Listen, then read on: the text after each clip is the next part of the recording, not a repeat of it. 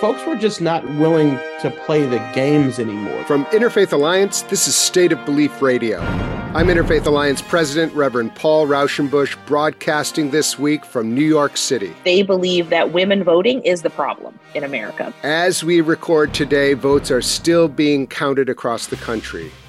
What we have seen is that in some significant races, Christian nationalism was rejected by voters as Americans continue to show preference for a more inclusive and welcoming vision for America. We also saw the overreach of the Supreme Court as voters in both red and blue states showed their support for the right of individuals to make choices about their own reproductive health. And we celebrate that 2 open lesbian women won their governor's races in Massachusetts and Oregon. However, complacency is not an option. Innovative and dangerous new strategies to subvert our democracy are no doubt already in the works.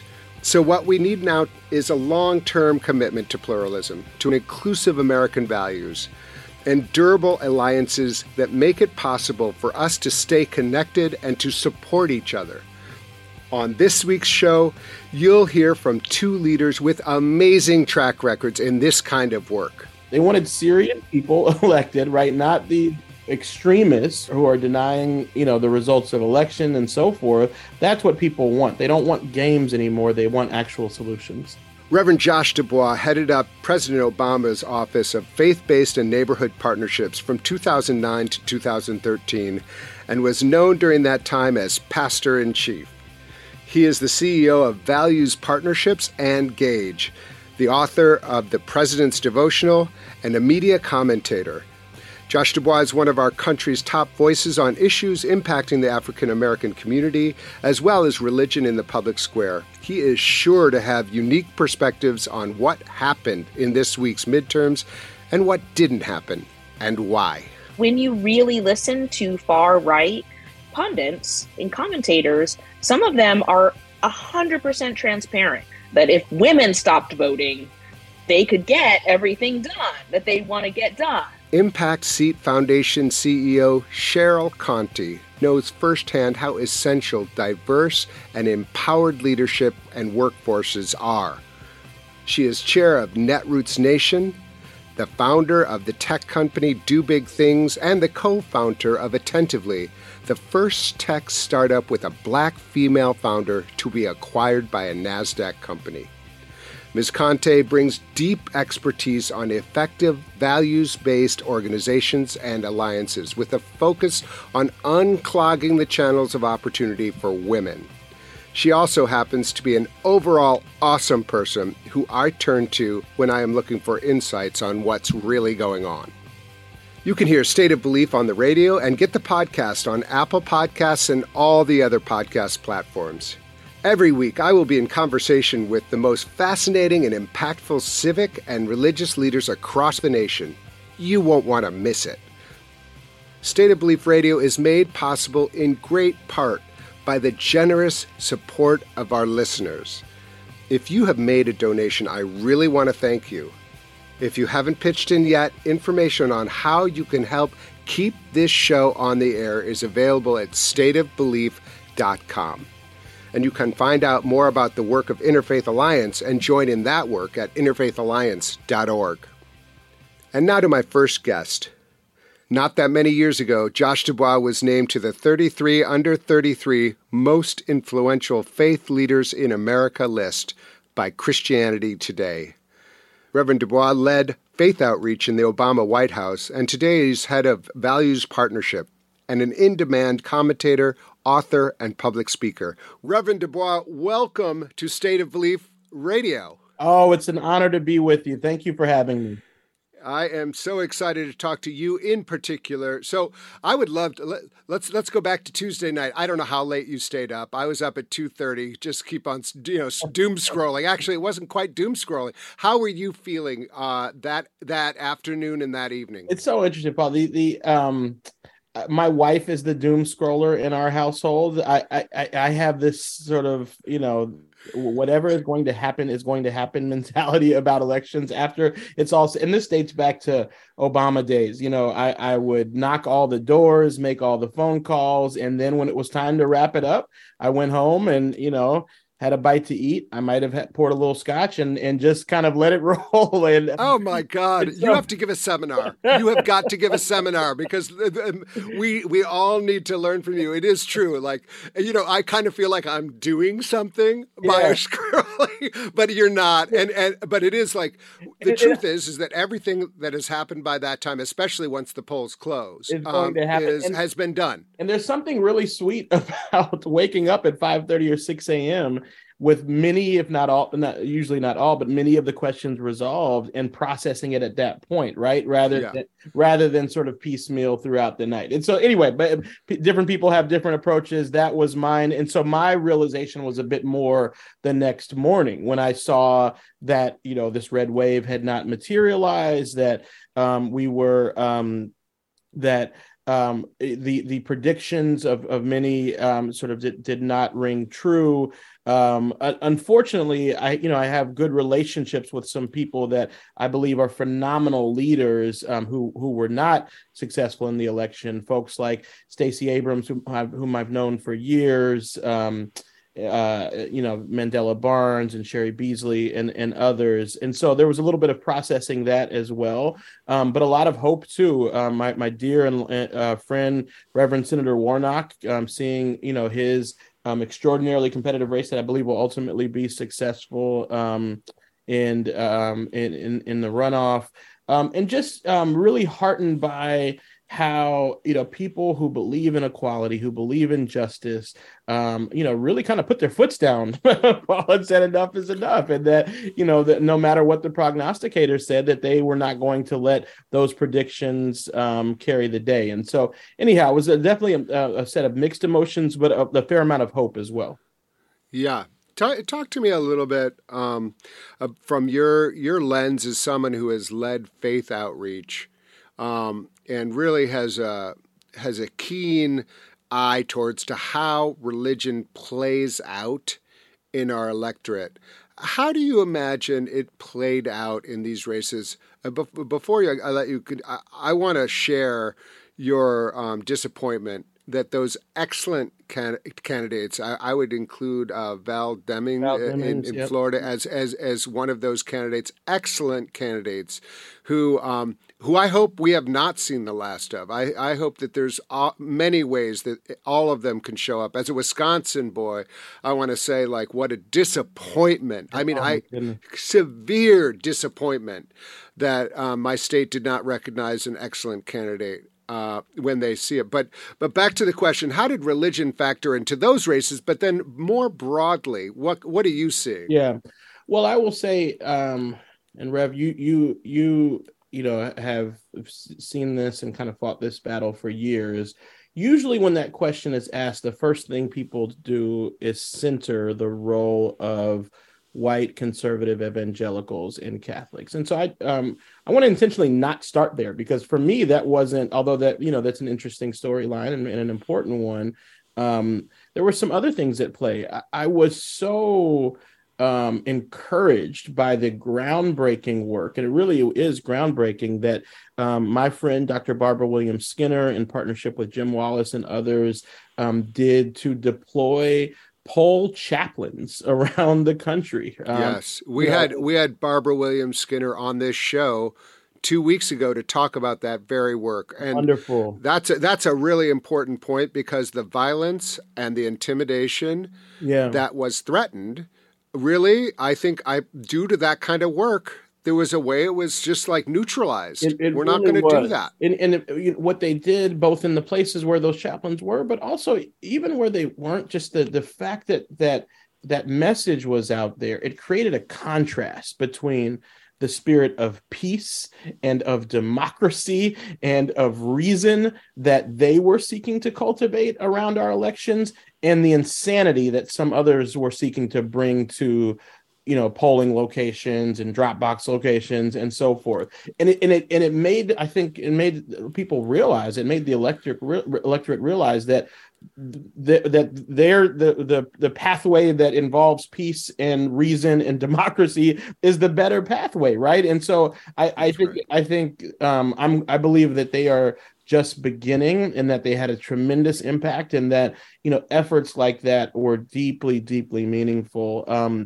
I also I think in Black churches around the country, through civic organizations, civil rights organizations, and in mainline Protestant spaces and more, people mobilized, and they mobilized for voting rights. They mobilized to protect women's health care.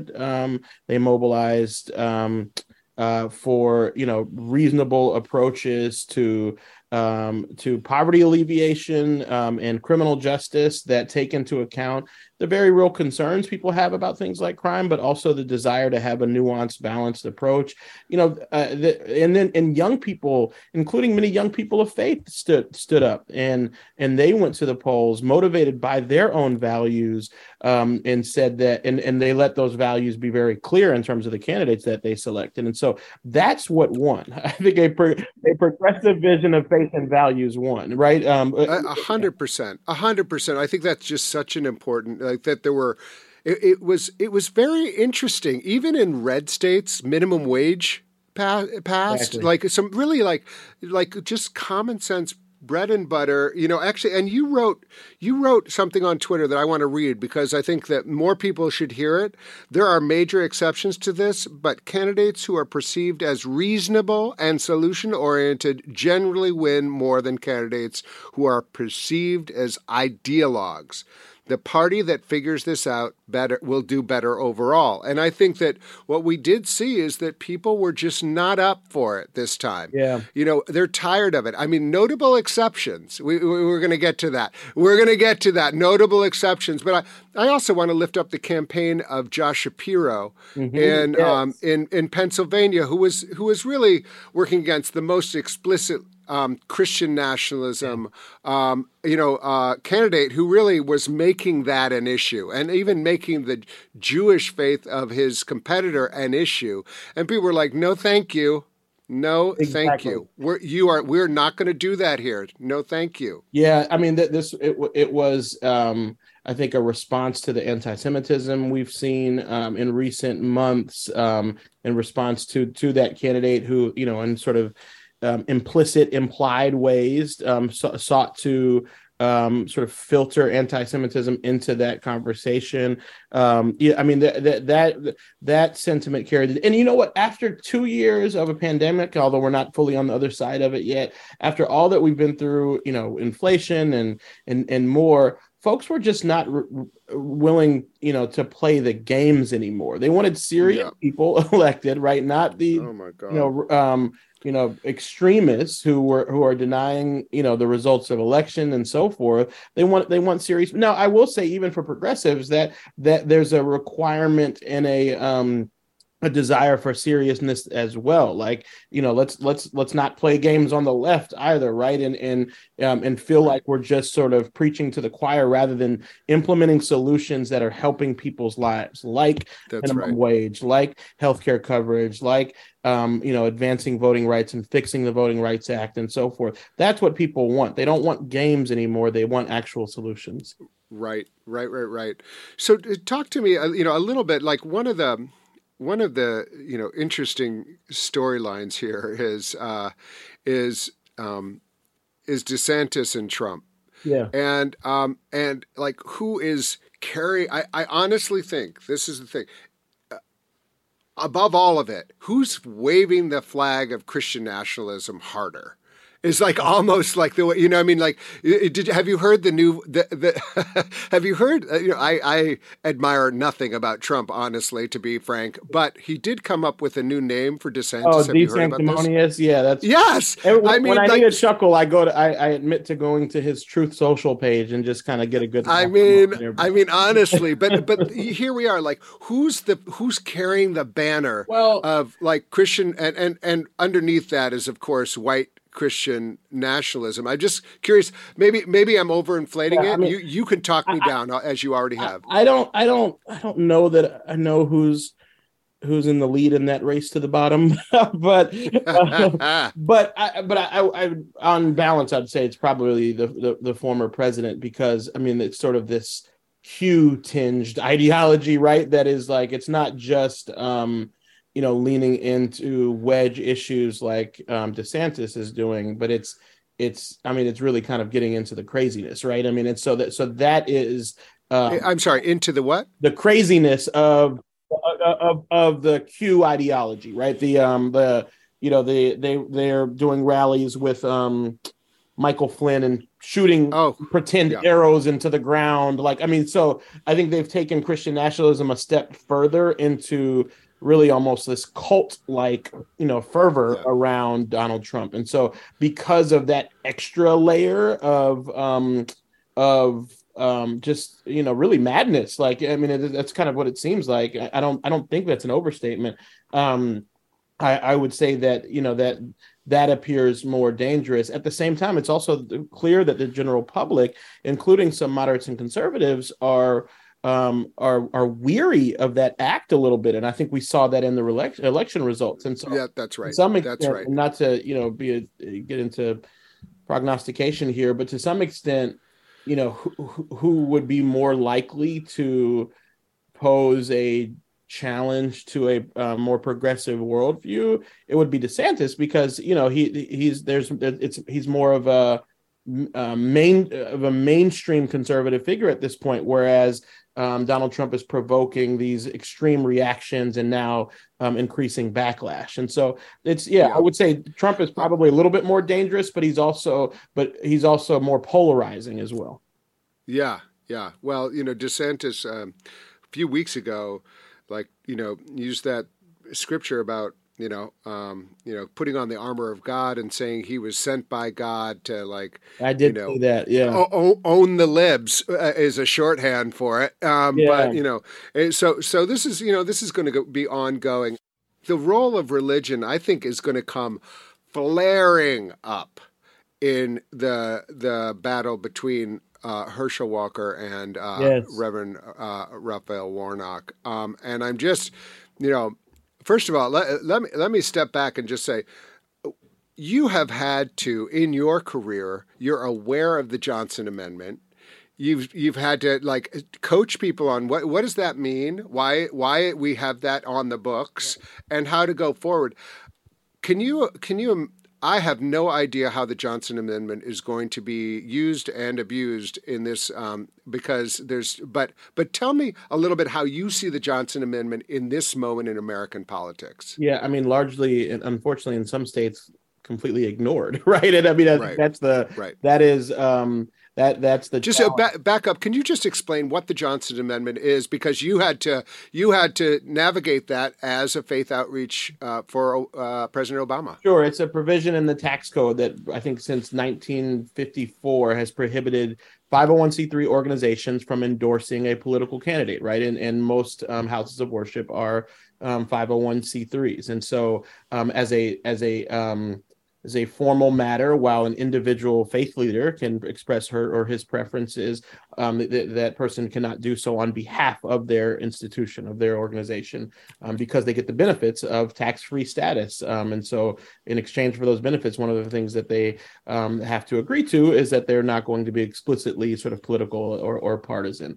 Now that line is being sort of erased around the country, and has been for years, that this is not a new phenomenon. And I think one of the challenges is no one, even among sort of progressive departments of justice and so forth, no one wants to necessarily be the one prosecuting a pastor, right, or a church for any violations of the Johnson Amendment. And so it's the sort of thing where houses of worship in the past have largely kind of self-policed themselves, and they try to be reasonable and so forth. And now that's just kind of fading away. The situation in Georgia, though, is so, kind of galling because of the dramatic contrast between these two people. And listen, that he was without sin cast the first stone. This is not about sort of my a personal critique of Herschel Walker's behavior, past, and so forth.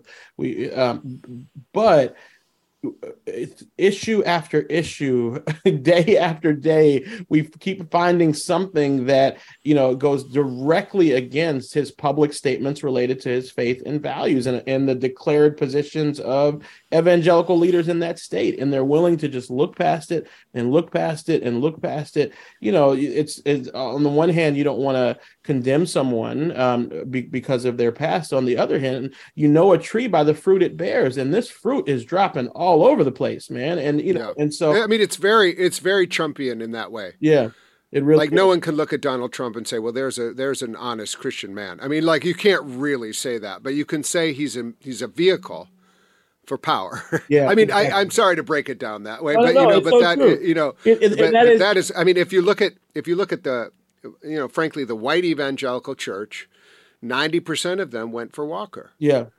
And that's just, because they view him as a vehicle for what they want to accomplish. That's exactly right. And they would be the first to cast the first stone if they didn't think he was the vehicle. Yeah. So it's very hard to watch. And then you have a gentleman that both of us know and have watched, and who is such a deep thinker, a nuanced and a committed Christian, mm-hmm. who has worked his whole life trying to proclaim it. I am a supporter of him. I'm not endorsing him on behalf of anything, but I just think he's an amazing man.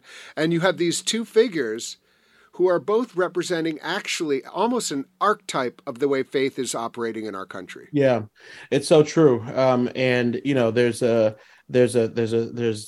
figure who is representing a seriousness about his faith, a level of consistency. I mean, this is the pulpit of Dr. King, for goodness sake. This is, and then someone who, it almost feels like he's toying with religion, right? Yeah. It feels like it's it's interesting. I saw on Twitter this thing. A lot of white evangelicals like to talk about how they would have supported a pastor from Ebenezer Church who was working to change the country on issues. They like to talk about that, and they're supporting Walker. Yeah. Well, and Paul, you'll know this so well. They like to talk about that, but Dr. King, for many years, particularly after his speech against the war in Vietnam from New York. He was the most hated man in America and condemned by everyone, including, quite frankly, not just conservatives, but mainstream progressive figures. Sure. He's taken it too far for even them. And I would say even some black church. I mean, there were I remember Dr. Lewis saying in an interview that I did with him, he said, if everybody who says now they were part of the civil rights movement was actually part of the civil rights movement, it would have been accomplished very much more quickly.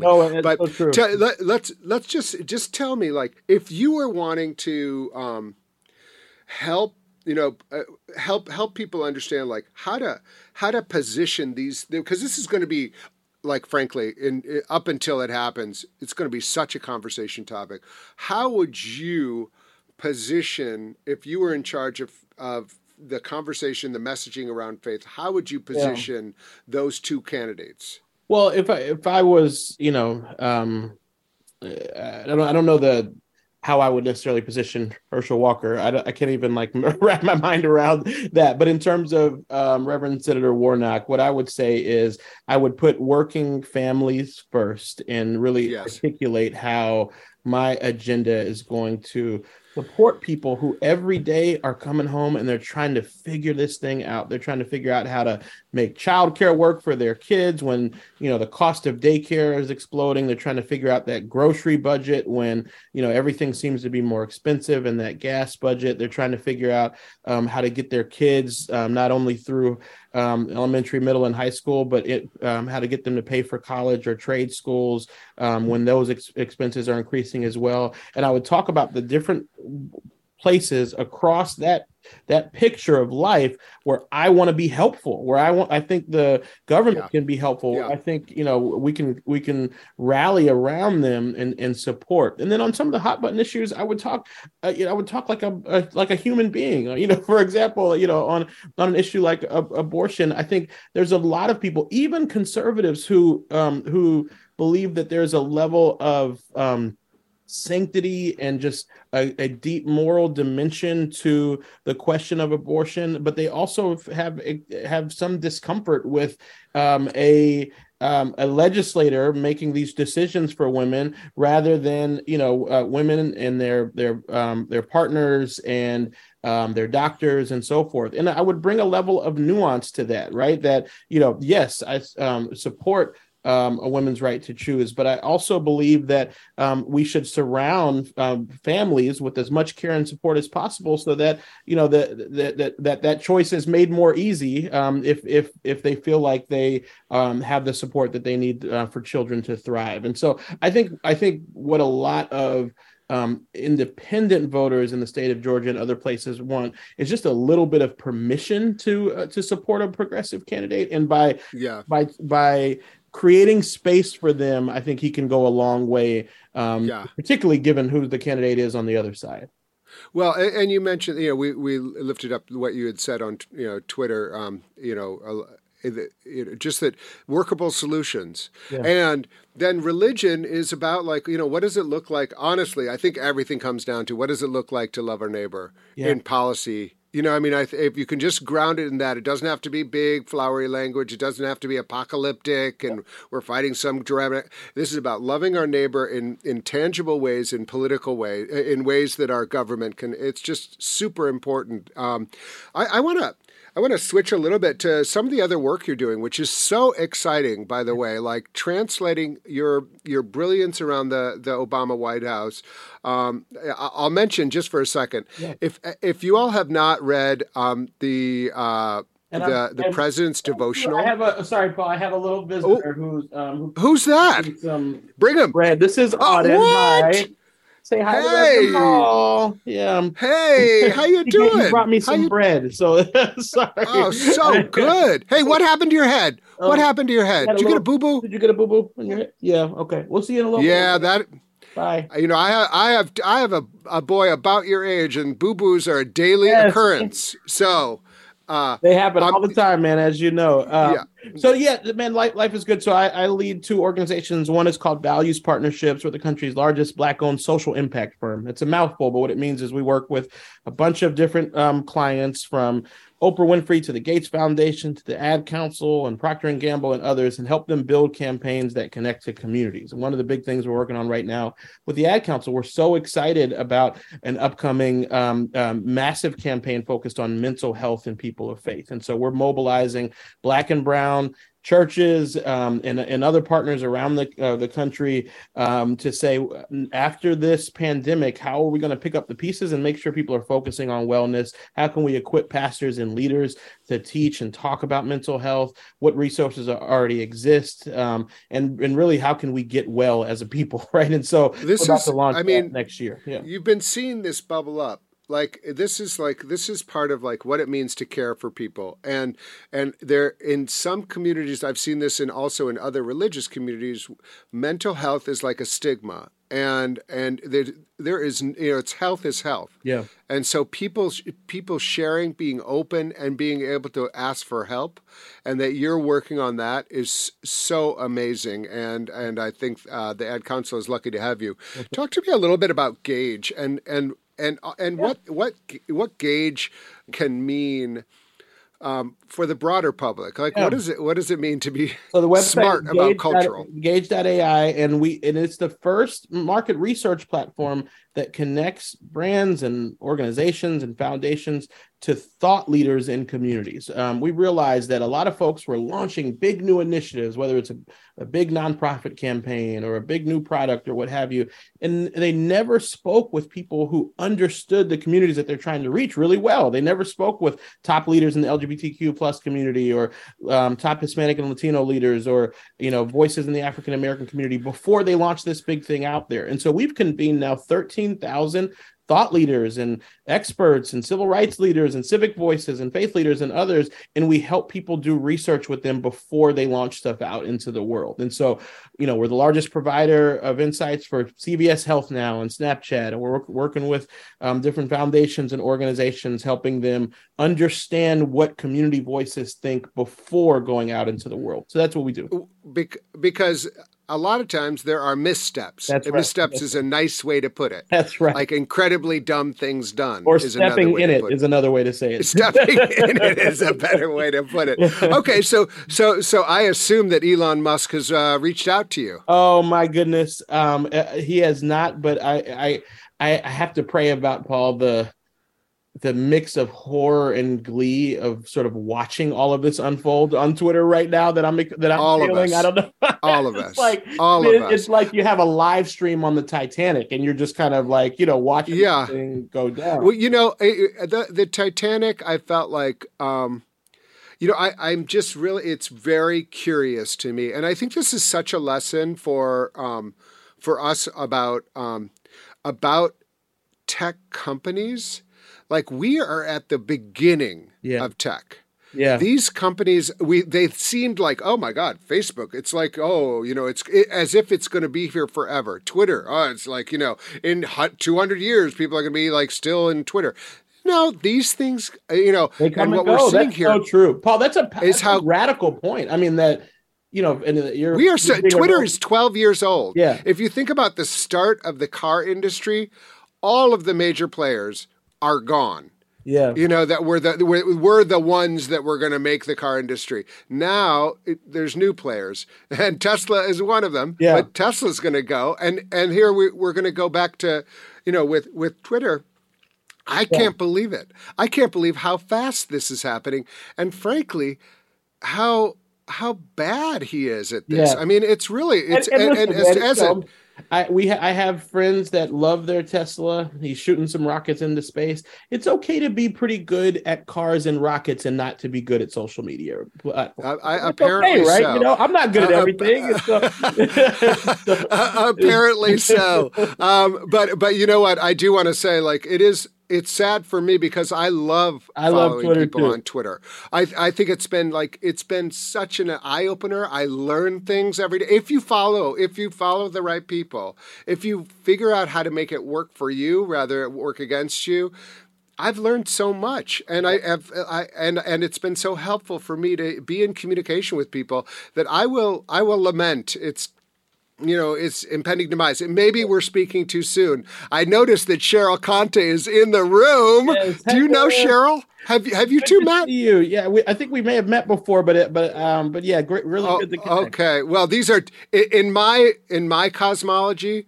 This is like the North Star and the other North Star. So, I mean, you are both. Yeah, I know, but I'm not good at cosmology. The South Star. Why not? Why not? I'll Anyway, South Star. I lived in Chicago. South Star. Okay. I just, I'm delighted that you're both on this show. We are finishing up with Reverend Josh Dubois and introducing Cheryl Conte. But let me just say, Reverend, it is always a pleasure to be talking with you. Always learn so much. And by the way, I'm going to connect you two because you are two of the most amazing entrepreneurs and smart people around culture, around faith, around and around like how to build a society we need. So I'm delighted to see you both here together, and I know that you've got to jump. Reverend Dubois, but thanks so much for being with us. It was a pleasure, Cheryl. So good to be connected, and hopefully we can. I'd love to learn more about you and the work you're doing. So, Paul, I would love to be connected. Okay, you will. All right, you will. Back at you.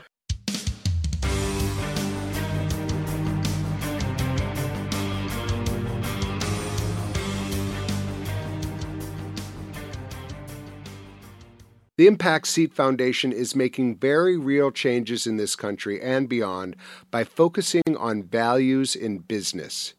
Raising up women, especially women of color, in innovative and sustainable ways, CEO Cheryl Conte has a particular keen sense of what works in this country and what doesn't. Cheryl, welcome to State of Belief Radio. Thank you so much. It's a pleasure to be here with you. Always a fun time. Give me your kind of Tuesday evening, Wednesday morning, however you do elections. What was your kind of vibe? How were you processing it? What did you think? I mean, I was pleasantly surprised. I mean, one shouldn't be surprised that the nation is turning a corner. I mean, I think we all hoped that at some point people would wake up and sort of smell the coffee and think, you know what, this sounds like bull crap. Like, I'm not here for any of this. Like, no, thank you. So, the fact that so many election deniers went down, the people, that message no longer really resonates. And deep down, people do understand, or most, at least a slender majority of people understand that this is not okay. The fact that, a lot of this critical race theory, some of the people who were running very, very hard on that, like those people were not super successful. The fact that, reproductive rights, people spoke out very, very clearly. It was a sweep. It was absolutely a sweep, and in red and blue states. Absolutely. So, I think that I think that if there was one message, Democrats are under a lot of criticism for, their lack of a clear, compelling, coherent message. And I do think that if they had one, just something that was just simple, like we don't have a version of build the wall or drain the swamp. Right? Like we need that. That's, people can only apparently, people are busy. They're overwhelmed. They need like a very simple, clear message. Hope and change, dignity, freedom, and justice for all. Like these are messages that would probably resonate. A chicken in every pot, right? Like, so we don't have that. Right. We don't have that. However, I do think that Biden and other Democrats really spoke out very consistently on the topic of our democracy itself is at threat. And I do think that message does seem to have gotten through to people. Yeah, and they were under such attack for that. Even the day of, it was like, this was so stupid. This was so stupid. I mean, nothing like eating your own, but anyway, but I think that was the one clear message that I heard. Like, let's not vote for crazy, would be another. What if we didn't vote for crazy? Like, think about it. That's just an idea. Just putting that out there for everybody. But anyway, I think that's right. I'm curious if there were particular races that you were watching that you were like, okay, this is a very good sign. For me, I honestly think that the abortion sweep in places like Montana and in Kentucky, it was just very clear, we're not doing this. We're not going to do this. Sorry, this is not what we want. This was an overstep from the Supreme Court.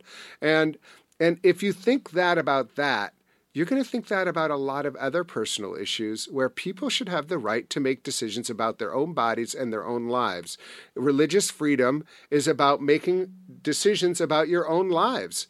And what we saw is that was under attack, and people decided, no, we want to give people the freedom to make choices about their own lives. Absolutely. And I think, again, people smelling the tea. Okay. Like, the next stage, there are a group of conservatives who've been very, very clear that, this is the first step to same-sex marriage, to contraception itself. Like, contraception. Come on now. We're not here for any of that. And, so with my work at the Impact Seat Foundation, we're all about creating a world in which women, especially women of color, can be successful business leaders. And I think one of the things that we have been trying to say is, when you have a child, how many children you have, right? Like the space between them, this directly impacts economic outcomes for families, not just women, for families.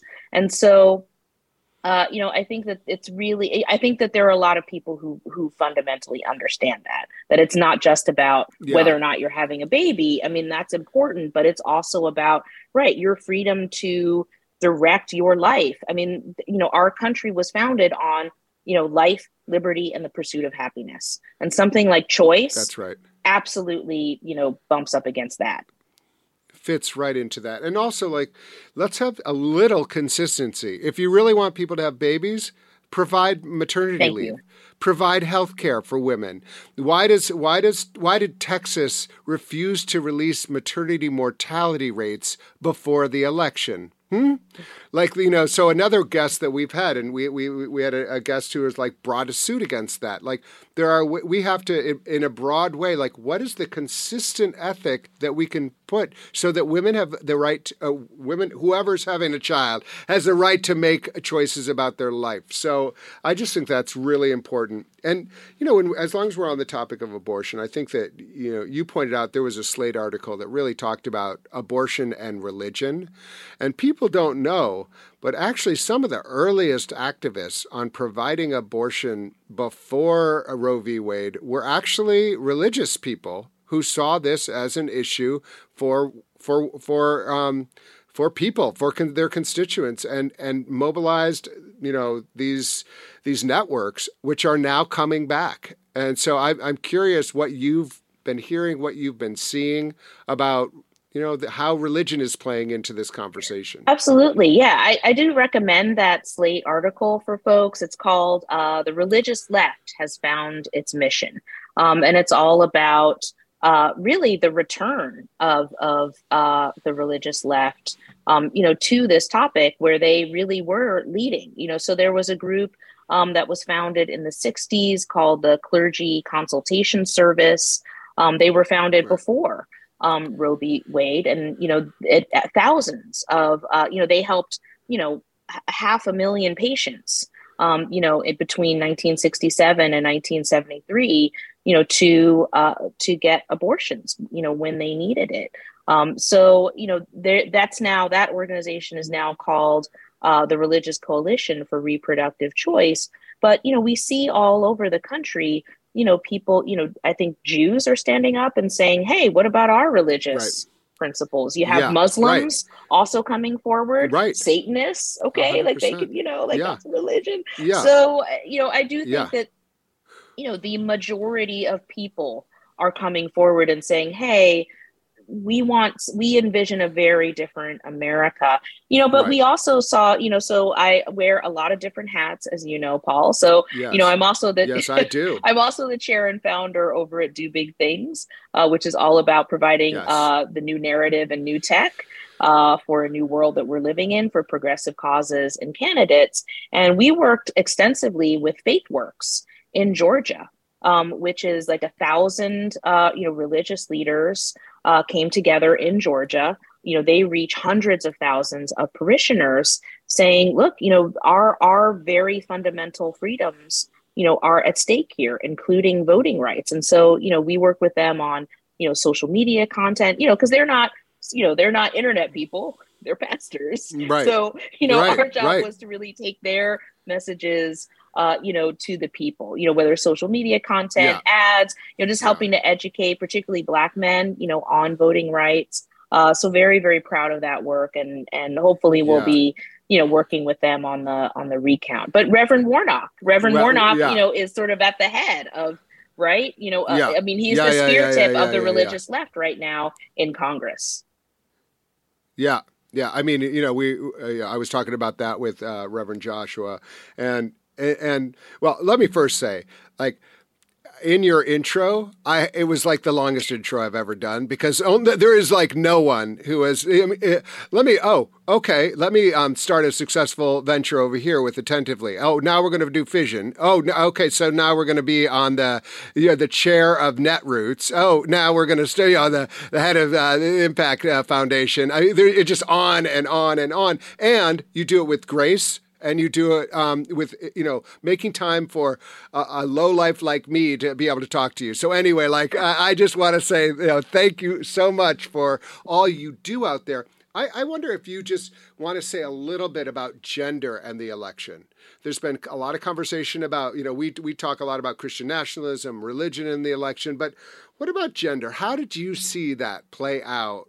Specifically, there were some excellent women of color who won, and then excellent women of color who did not win. How did that play out for you? Yeah, it was a mixed bag, this election, and it's still not over. I mean, there are still, there is a woman of color, in Arizona who hopefully will be, senator again from that state, but we don't know quite yet, right? What's going to happen there. I was really encouraged to see so many young women of color in state legislatures, and that was a place where, Isn't that yeah, that wonderful? was a place where our team over at Do Big Things really spent a lot of time, working with state legislature candidates because we believe in that pipeline, right? For one thing, after Dobbs, those state legislatures are very important right now. Okay, Very a important. critical, whether it's reproductive rights or whether it's election integrity and voter suppression. State houses are incredibly important right now, but also it's the pipeline. That's where our next representatives in Congress, right? Our next senators are going to come from, our next governors, our next attorney general. So Right. we were really pleased to see that there's this new influx of young talent that is stepping forward and saying, you know what, we want a different America than this. And look, when you really listen to far right pundits, right, and commentators, some of them are 100% transparent that they believe that women voting is the problem in America. That if women stopped voting, they could get everything done that they want to get done. Well, it was very funny. I can't remember. I wouldn't mention his name if I could remember it. Someone said, there's too many unmarried women who are voting for Democrats. I was like, I'm sorry. Yeah. Jesse Waters. So Jesse like Waters. that was it. Yeah. I wasn't going to mention it, but you could mention it. But he was like, yeah, too many unmarried women. Yeah. We just need to get them married, and then that would solve it. And to be clear, this is a guy who left his wife for his intern, an intern whose tires he deflated so that she would have to get a ride with him. And that's how he started there.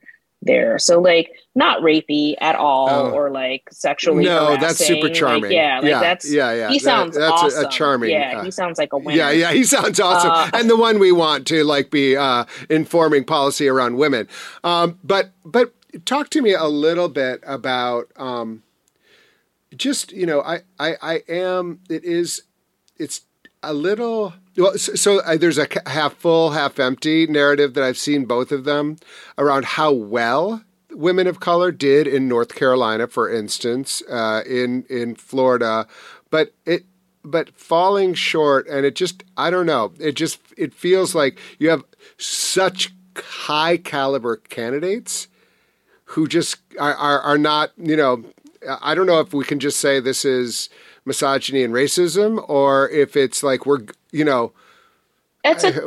taking a step forwards. So I would love to hear your thoughts on that. 2 steps forward, 2 steps back. Look, we have the highest ratio of women in the United States Congress ever in American history. So, things are changing. And when you look across state houses, women are stepping forward. And there are, a lot of organizations that are helping and training women. You know what? You probably know this statistic, but, listeners might not. So on average, it takes 1 to 3 asks for a man to, people to say, hey, you should run for office. It only takes a few, to get a man to, the confidence to be like, yeah, why not? I'll run for office. It takes 7 to 10 requests for a woman to have the confidence to step forward, right? So there's definitely a lot of energy around creating that network of support for women to say, you can do this and we're going to help you. So one of a friend of mine, Erin Velarde, you probably know Erin, founder of Vote Run Lead, has the list of women they have trained and who have gone on to win is really inspiring. And I, suggest you check out Vote Run Lead, but, there's a real movement out there. And, even though, right, it's still a mixed bag. Again, I do believe that if Democrats had a stronger, clearer, more compelling message, that just sort of went right to the heart of where Americans are, they would have swept the board. I mean, what Republicans want, what conservatives want, honestly is not what most, their policy slate is not what people want. When you actually put progressive issues in front of people without mentioning party, people want the progressive agenda 100%. I mean, The numbers are pretty when you clear. think about like, minimum wage passed, I think, in North Dakota or something like that. So these policies that really are actually considered progressive issues, but they're actually just issues that help people survive right now. I mean, it's like, but they're not. I think it speaks to your point. One of the things that I just think I just want to sit with that for a second. Like, men are like, oh yeah, why not? Why not me? And it really is like, this is social conditioning. It's also historical. I mean, we have a history of the president's placemat for our dinner, and you go, white man, white man, white man, white man, one black man, white man. Like what is like, to be frank, I have two white sons, and they're kind of looking at it, go, oh, okay. But I remember my son saying, where's everybody else? Because he goes to a very diverse school, and he just is like kind of mystified by like, who are these people? So hopefully the next generation sees this differently. But I think being aware of the reality and being intentional about meeting is exactly what your friend Aaron is about, and that is really amazing. So going forward, how do you see what like the role of, I'm going to get into religion because actually you're like really smart about this. I want to mention after 2016, do you remember this? We met in some conference room, some random place in the Bay Area, and we had a debrief. And this was right after the election, and everybody was like, well, maybe this and maybe that. And you were like, okay, now I know exactly why this happened. It was racism, and it was a reaction, and it was gender. This is not like a big. Where you see us going forward now? No matter what happens, we're going to have to get serious about building networks, coming up with messaging that works, and moving forward in order to protect our democracy and in order to protect religious freedom for all. Absolutely, it's look. I remember that it was at the San Francisco Foundation, old friends of mine, and they had brought together some religious leaders and some political folks to talk about it. There was a whole lot of like, oh, well, one of my conservative friends are saying, oh, well, this is what it felt like for us when Obama was elected. And I was like, no, this is not this is a false equivalency. This is not the same. No, let's not. Let's call a spade here. Right now, I think that Americans are really confused. I think that the level of misinformation out there is tough. I think that there are a lot of people, for whom voting, either Republican or Democrat is, practically a religion. Right. And so, it's its own religion almost. And, to even as their party, really goes places that I think most Americans, even conservative Americans, again, by the numbers, by the polls, don't want, there's still that sense of loyalty. Right. And that sense of, well, they speak the language that I'm familiar with, even though I don't like the thing that they're suggesting that we're going to do. Yeah. So I don't know what to do and I don't know where to go.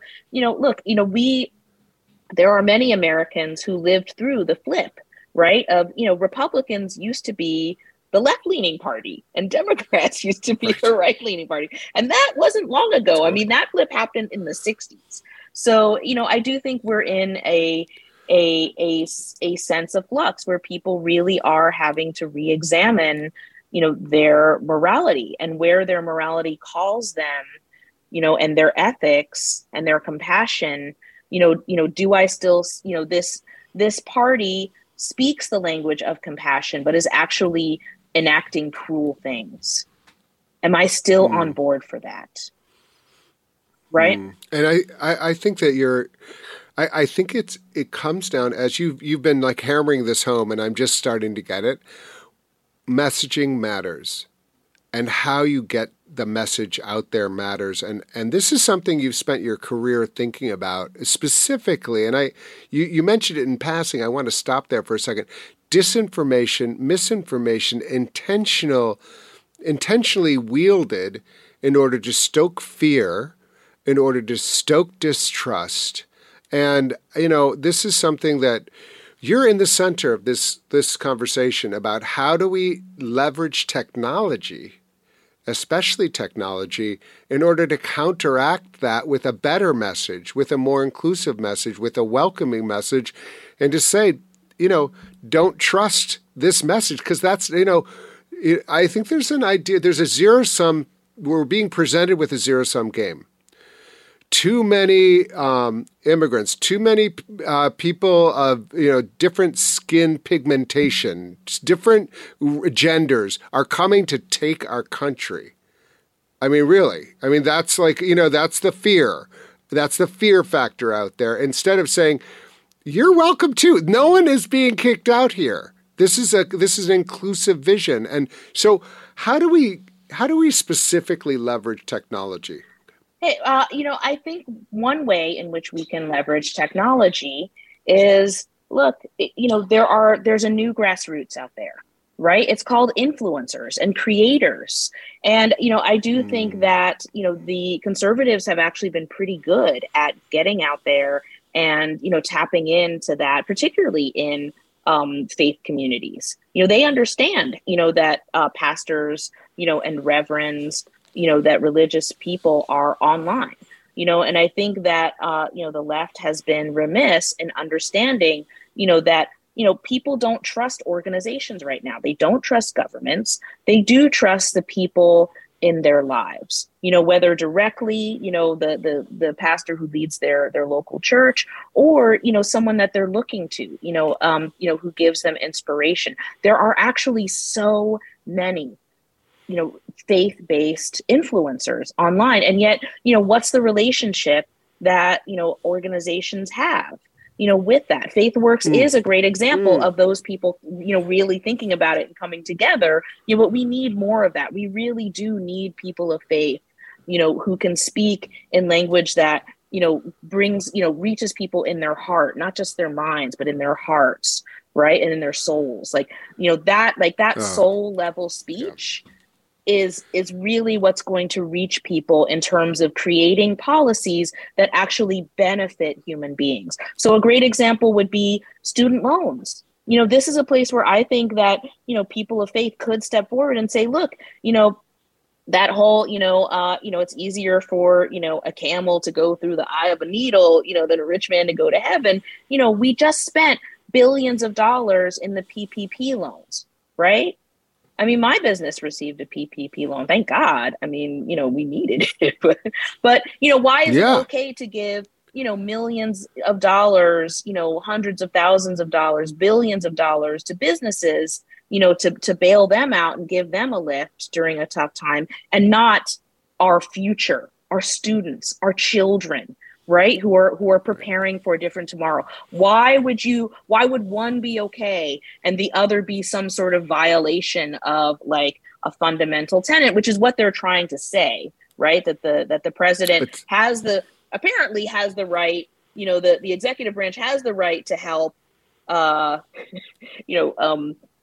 businesses, but not students, not our future. That's insane. So, I think that that's a place where, I really do think that, pastors, reverends, people of faith must step forward and say, what are we thinking? Like, why wouldn't we want to, help, our most vulnerable, some of our most vulnerable members of society? And that's just one example. It's, there's so many examples. Cheryl Conti, you are amazing. People, first of all, first stop is to go see her website, all the things that Cheryl Conti is doing, cherylconti.com. Impactseat.org is a great place to go, or dobigthings.today. Yeah, these are companies that have been created by the wisdom of Cheryl, but also places that anyone can find tools and hopefully work with Cheryl and her amazing team to do big things and to change the world. Cheryl Conti, thank you so much for joining me on State of Belief. Thank you so much for doing this. We're recording this today on Veterans Day, and on my way to the studio, I saw so many individuals from different backgrounds, different races, coming together, all in uniform, showing their pride in being part of our armed forces. We want to say thank you to all of those who have served, and also recognize that anyone should be able to serve in our military, regardless of their religious background and regardless of how they express that. Right now, we're in a brief supporting the Sikh Coalition in making sure that members of the Sikh community can serve in the Marine Corps fully as themselves. And this is an important point. Everyone should be able to serve, and we want to give our thanks to those who have. And with that, I'm afraid that's all the time we have for this week's show. While there were lots of surprises in the midterms this week, one thing that is predictable is that we will keep seeing Christian nationalism show up in both local and national political races in the future. However, it is up to all of us to show up for a vision of our country that is inclusive of people of all faith and no faith, and recognize the importance of our ability to make choices about our reproductive health, about who we love and marry, and other issues of religious freedom. Democracy is still at risk, and we have to protect it. Next week, we will be in Washington, D.C. as Interfaith Alliance, showing up for people who are in same-sex marriages as well as interracial marriages, showing up to the Senate that is about to vote on the Respect Marriage Act, and we are rallying religious voices who are overwhelmingly support the right for same-sex marriage and the right to interracial marriage, and we are going to be lobbying senators, and we're going to be holding a press conference. I will also have the honor of moderating a panel on the Hill that is supporting those who experience violence in the aftermath of 9/11 only because they were associated with being Muslims. This includes Hindus, Sikhs, and Muslims, 9 of whom died in the aftermath of 9/11.